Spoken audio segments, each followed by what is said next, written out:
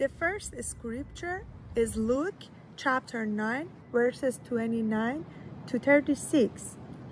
While Jesus was praying, his face began to change. His clothes became shining white. Then two men were there talking with him. They were Moses, Elijah. They also looked bright and glorious. They were talking with Jesus about his death that would happen in Jerusalem. Peter and the other were asleep, but when they woke up, they saw the glory in Jesus.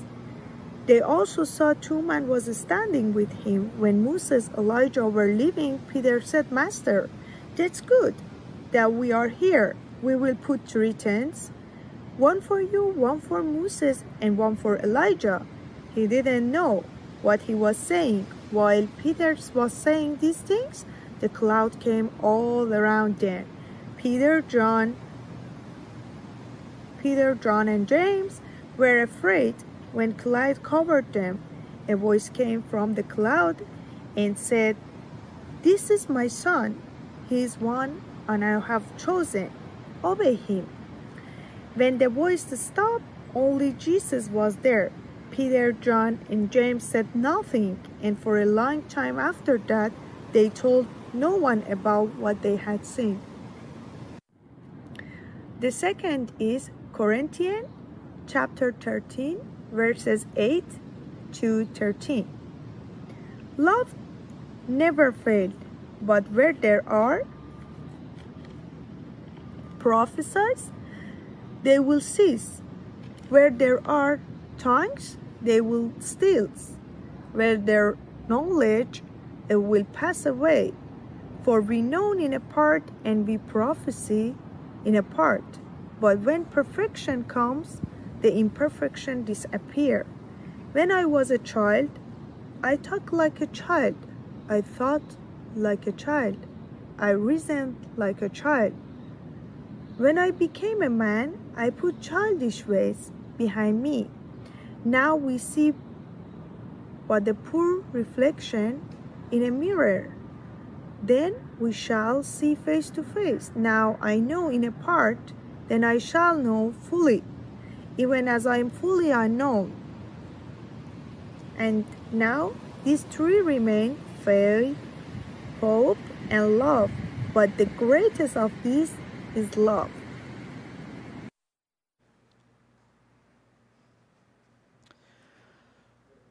Good morning, everyone, or afternoon, or evening, or whenever you're watching this. As I begin, before I begin, I do want to say a couple of things, I guess, about Canada Day and the moment that our country is in. And,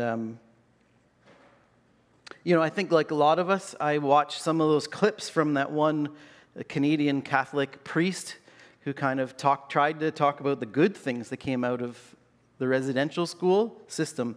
So I just want to take a moment to say, on behalf of Spring Garden leadership, that, you know what, I mostly say it, I didn't check with the leadership first, so I'm going to trust that they're in line with this, but just that's deplorable. And more ignorant than deplorable, I suppose, but there's nothing good that came from the residential school systems. And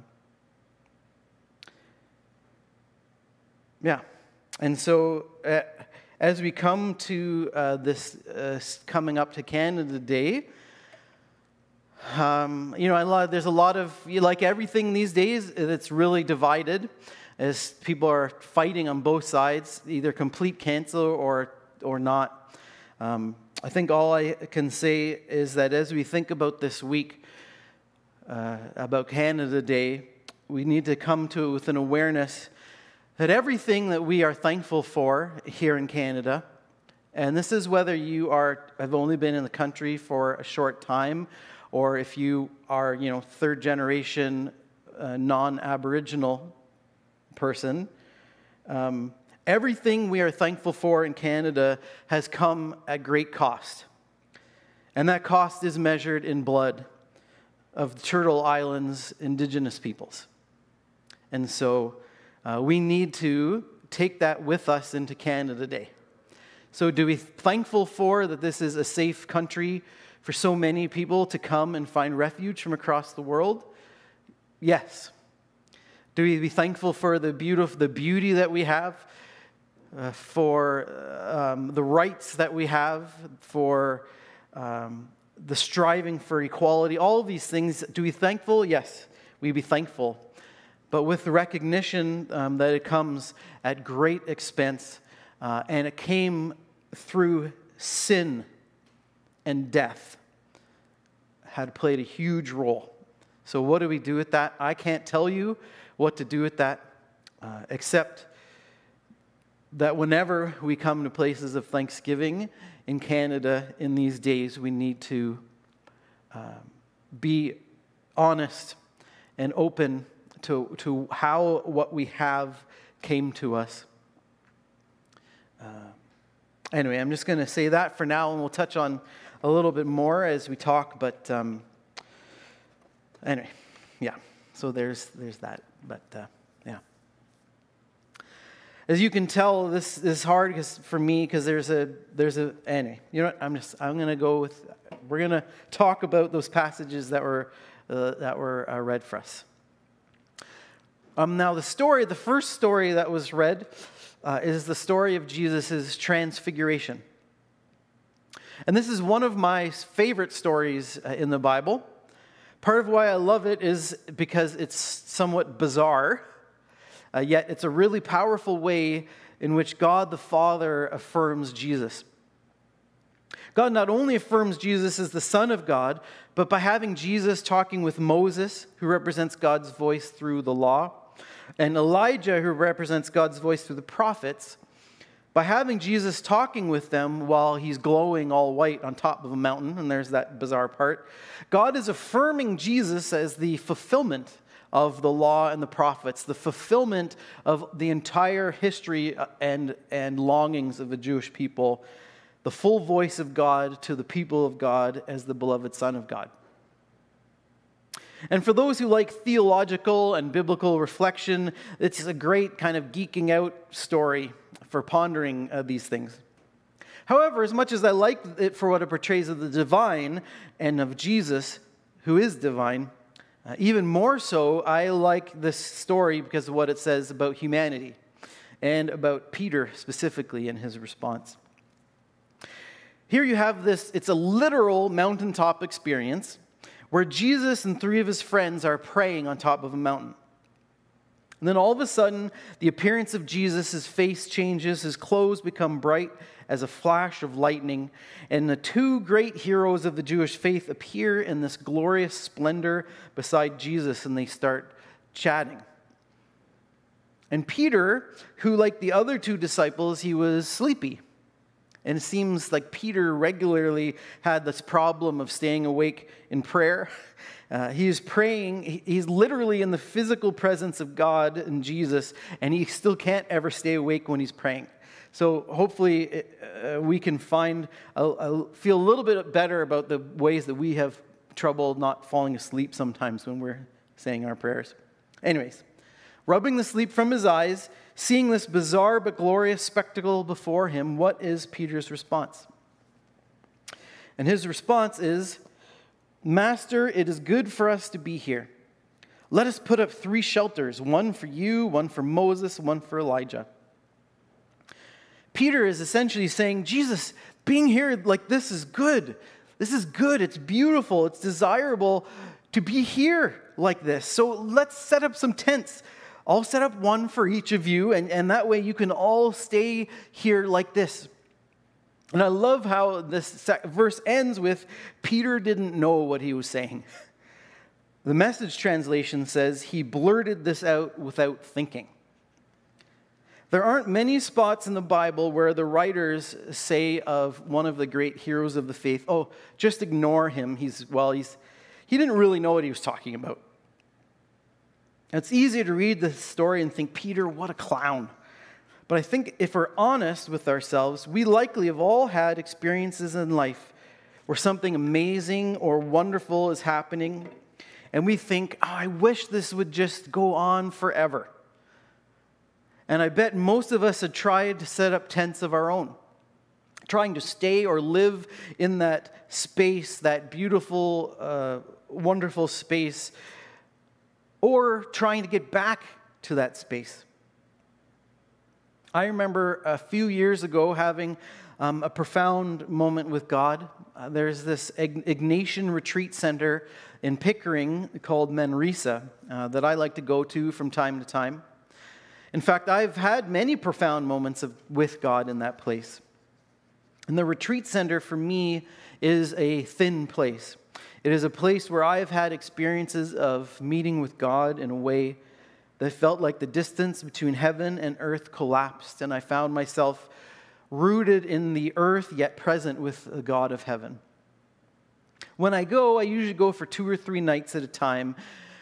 And one of the times I went there, I had spent close to 24 hours praying and reading, wandering around the facilities and through the beautiful river valley behind their property. And at the time, I was in a very dry period of my faith.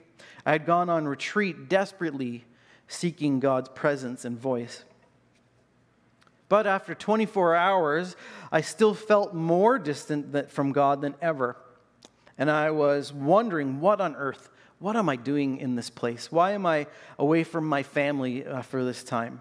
I was preparing in my heart just to pack it up and go home. You see, the previous time I had gone to the retreat center, I had had a thin place experience of meeting God through what's called a walking labyrinth that they have on site. Here's a picture of the walking labyrinth at this place. For those of you who are not familiar with this spiritual practice, contrary to popular opinion, a labyrinth is not actually a maze. In fact, it is the opposite of a maze. There is only one path, and that path leads you surely to the center. There are no choices. The only choice is to keep walking, and you will get to the middle. But as you can see in this picture, like life, the pathway actually twists and turns. Sometimes you feel like you're almost at the center, and then the path turns and twists, and you find yourself on the outer edge, and you wonder if you'll ever get there. But if you follow it, you will surely find your way to the center. A walking prayer labyrinth is designed as a physically centered spiritual practice of moving inwards, with all of the twists and turns and doubts and unknowns, moving inwards towards Jesus at the center. Then, in the same way that Jesus calls us surely into himself, afterwards we walk the winding path back out, sent with Jesus' presence out into the world. Anyways, my previous experience of walking the labyrinth had been a deeply and profoundly intimate experience of God's presence in this thin place for me. I'd built a tent there. Well, not a literal tent, of course, but in my heart, I had built a tent there. I had set up a dwelling place that I was hoping to be able to return to and see the transfigured Christ once again. And so, in my dryness and desperation, 24 hours into what felt like a fruitless retreat, I wanted to meet God in that same space, in that same way. And I began by laboriously praying to God for him to meet me. And I very slowly and prayerfully, I took my time walking through very meditatively and focused and, clenched fists and furrowed brow, like a good spiritual person. Trying to force my heart to open to God and begging God to meet me there. But this time, nothing had come out of it. In fact, I remained at the labyrinth for, I think, like an hour and a half, frustrated and angry that God hadn't met with me there in the way that he had in the past. I stood in the middle of that labyrinth trying to force God to meet with me, to say or do something that I could recognize as the Spirit's moving, and nothing. Nothing. The tent I had set up for the transfigured Christ was empty. And I realized that, like Peter, my desire to force God to meet with me in the same way as before was to contain God and ask him to stay in one place. and I didn't know what I was thinking. My previous experience of God in that place had been so meaningful and transcending, it had opened my heart to a new way of experiencing God. But even while I was broadened in my awareness of how God can and will meet with me, it was like I was living in a small one-room house, and that I had torn down part of a wall to add, a little bit more space, maybe the size of a small closet. But now I was open to God filling that space and working in that way, but I was still limiting God to that small space, and I was expecting him to kind of stay in that space, or at least return to that space whenever I went to it. Not only that, but I was expecting God to do the exact same thing in that exact same space. And while my heart was genuine, and I believe that God was gracious to me in it, I was treating God like a one-hit wonder. You know those bands that only have one really great song? I thought about saying some examples, and then I realized, though, that probably every band I can think of that I think they only have one good song, there's going to be someone out there who actually likes the rest of their stuff. So I thought, okay, I'm not going to do that. It's too personal, but you know what I mean. Hopefully you know what I mean. If you don't, maybe Google One Hit Wonder and you'll get some good songs come up.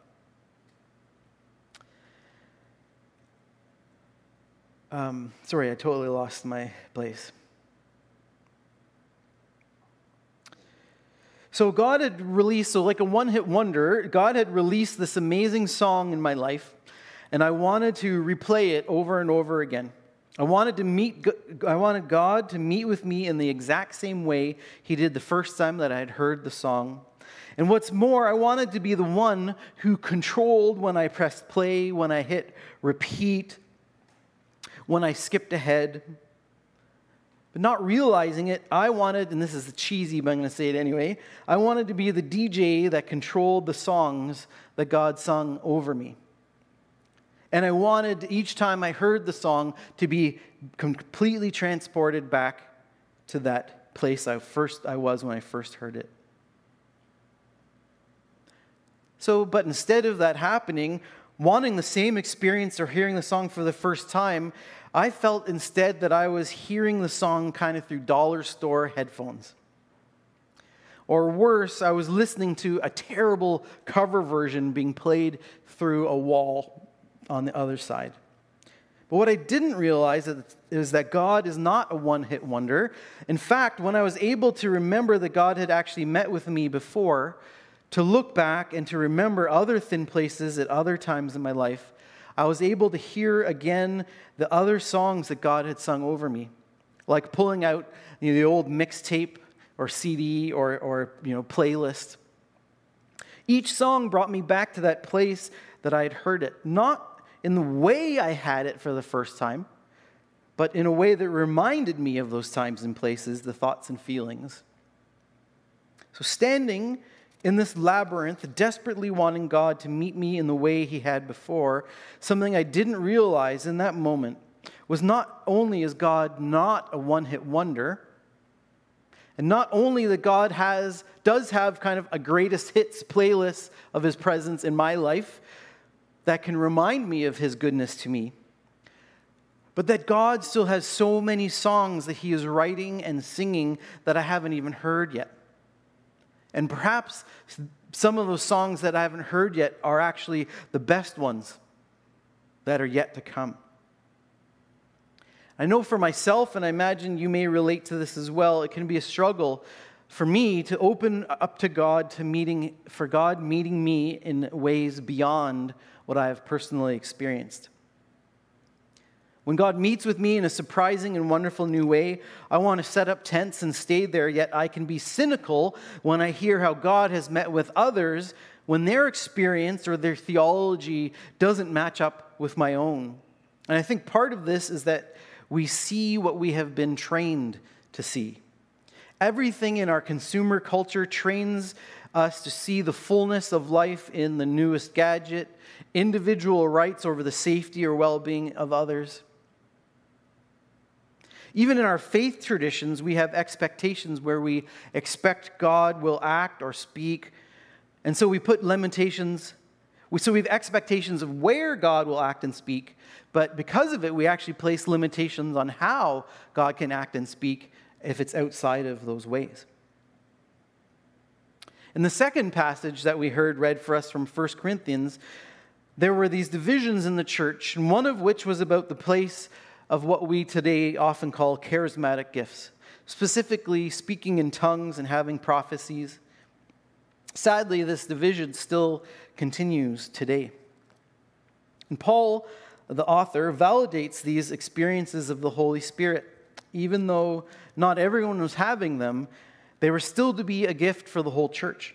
But even in validating them, Paul writes this: "Love never fails. Where there are prophecies, they will cease. Where there are tongues, they will be stilled. Where there is knowledge, it will pass away. For we know in part and we prophesy in part. But when completeness comes, what is in part disappears. When I was a child, I talked like a child, I thought like a child, I reasoned like a child. When I became a man, I put the ways of childhood behind me. For now we only see a reflection, as in a mirror, but then we shall see face to face. Now I know in part, and then I shall know fully, even as I am fully known." And these three remain: faith, hope, and love, but the greatest of these is love. These charismatic places of the way the Holy Spirit was moving in people were wonderful and uplifting and were meant to be gifts that encouraged the whole church. Experiences that some of us today would find hard as seeing from God. What we see, we have been trained to see. And some of us have been trained to see these as wonderful, and others have been trained to see them with suspicion. We judge each other by what they are missing, while we miss out on what they have, because it's hard for us to welcome or expect something different than what we know or have been trained to see. And hence, we go back to what we know, and every time we have an out-of-the-ordinary experience, while it broadens us in some respects, we still just want to go back to it. And positively to relive it or experience God in the same way, but negatively, we now simply have a new limit on God's working. Yet even all of our experiences of these thin places of meeting with God in transcending and transforming ways, they are but a shadow. As Paul says, they are only reflections in a mirror. And first century mirrors were not like our mirrors. That give off perfect reflected images. It would be more like seeing your face reflected in water or off of the windows of a subway as it speeds through the dark tunnels with the flickering and passing lights. In Faith's story, she shared a number of these thin places in her life, in nature, at her haven, in times of prayer.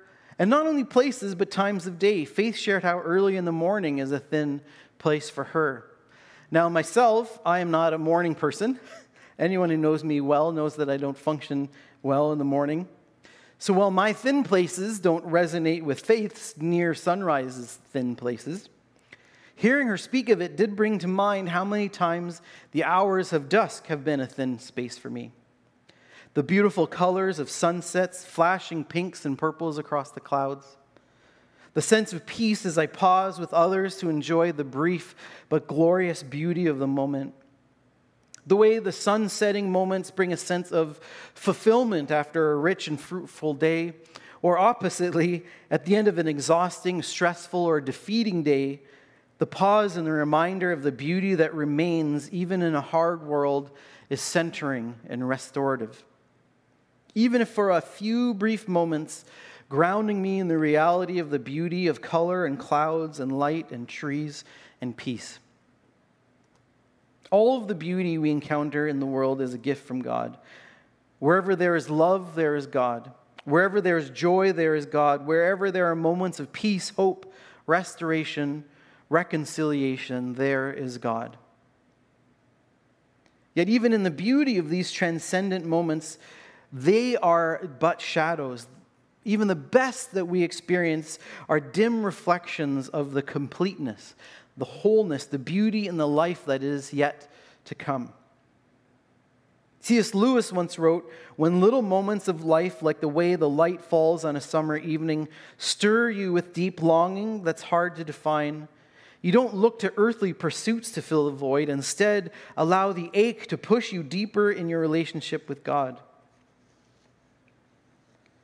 Even when we open ourselves to the possibility of God meeting us in ways beyond our experience, even when we are surpassed by moments of peace and joy and hope and faith, these are still but a foretaste of the fullness of life that is ours in Jesus.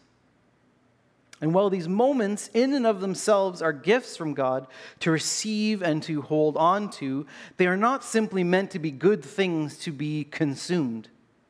Solely pleasure for ourselves in those moments or in those memories. They're not meant to be places where we build tents and we stay hiding on mountaintops awaiting their return. They are meant to be gifts to fill us and lift us. So yes, we receive and enjoy those God-given moments of peace, joy, calm, jubilation, charisms. But instead of trying to set up tents and live there, allow them as shadows of what is to come to lead us deeper into seeing Jesus. And then to stand back, and then to send us back down the mountain to live out in faith, hope, and love with a new song in your heart. The prophet Zephaniah says, "God takes great delight in you and rejoices over you with singing." There are many thin places in your lives where God has met with you, where God longs to meet with you, and these places can be great gifts given in God's grace and given in His great delight in you.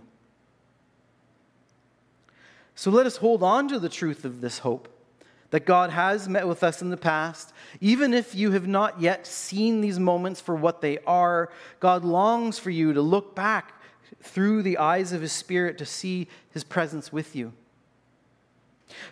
To hold on to the truth of this hope that God indeed sings new songs over us, that God longs for us to open our hearts and minds and souls and bodies, to hear these new songs in ways beyond our expectation and experience. But also to hold on the truth that God longs for us to be sent by the Spirit into the world, living in faith that God loves the world, hope that even the greatest beauty we see is but a shadow of what is to come, and in love that surpasses knowledge that never fails.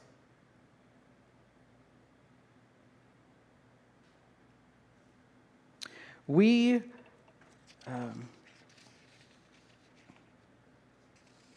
see what we have been trained to see.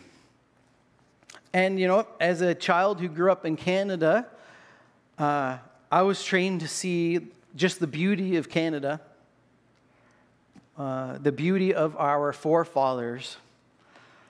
I think many of us were trained to see the beauty that's around us. But we've missed, as a collective in Canada, I think, that that the beauty is marred by our history with the Aboriginal people of Turtle Island.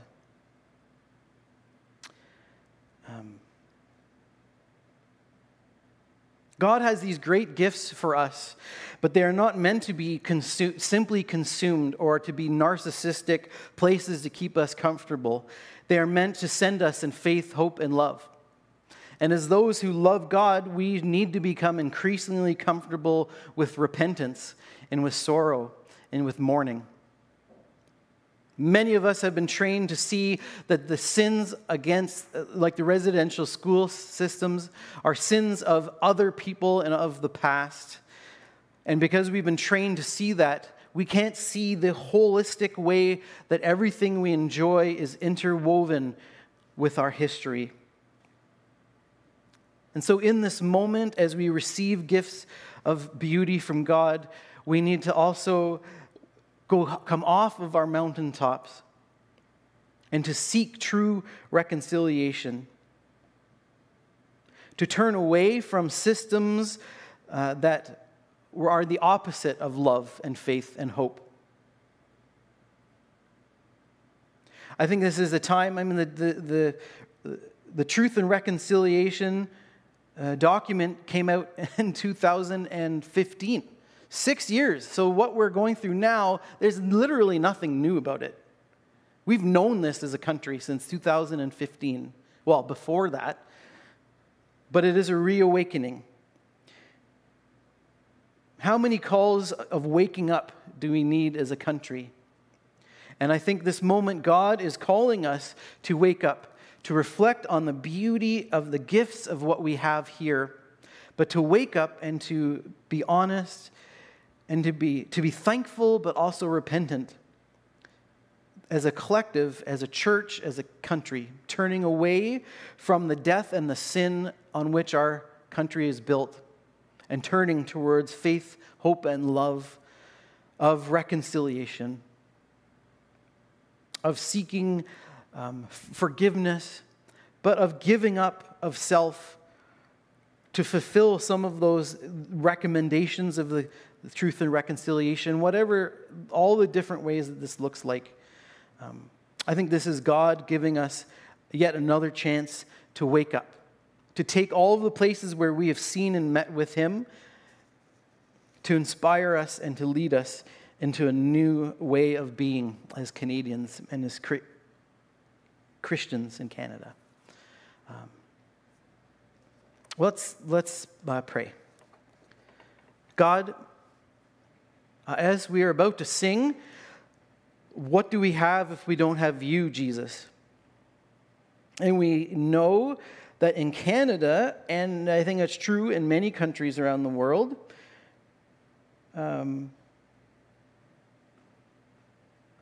that we have taken this truth of the fullness of life in Jesus, and it has been used for all kinds of atrocities.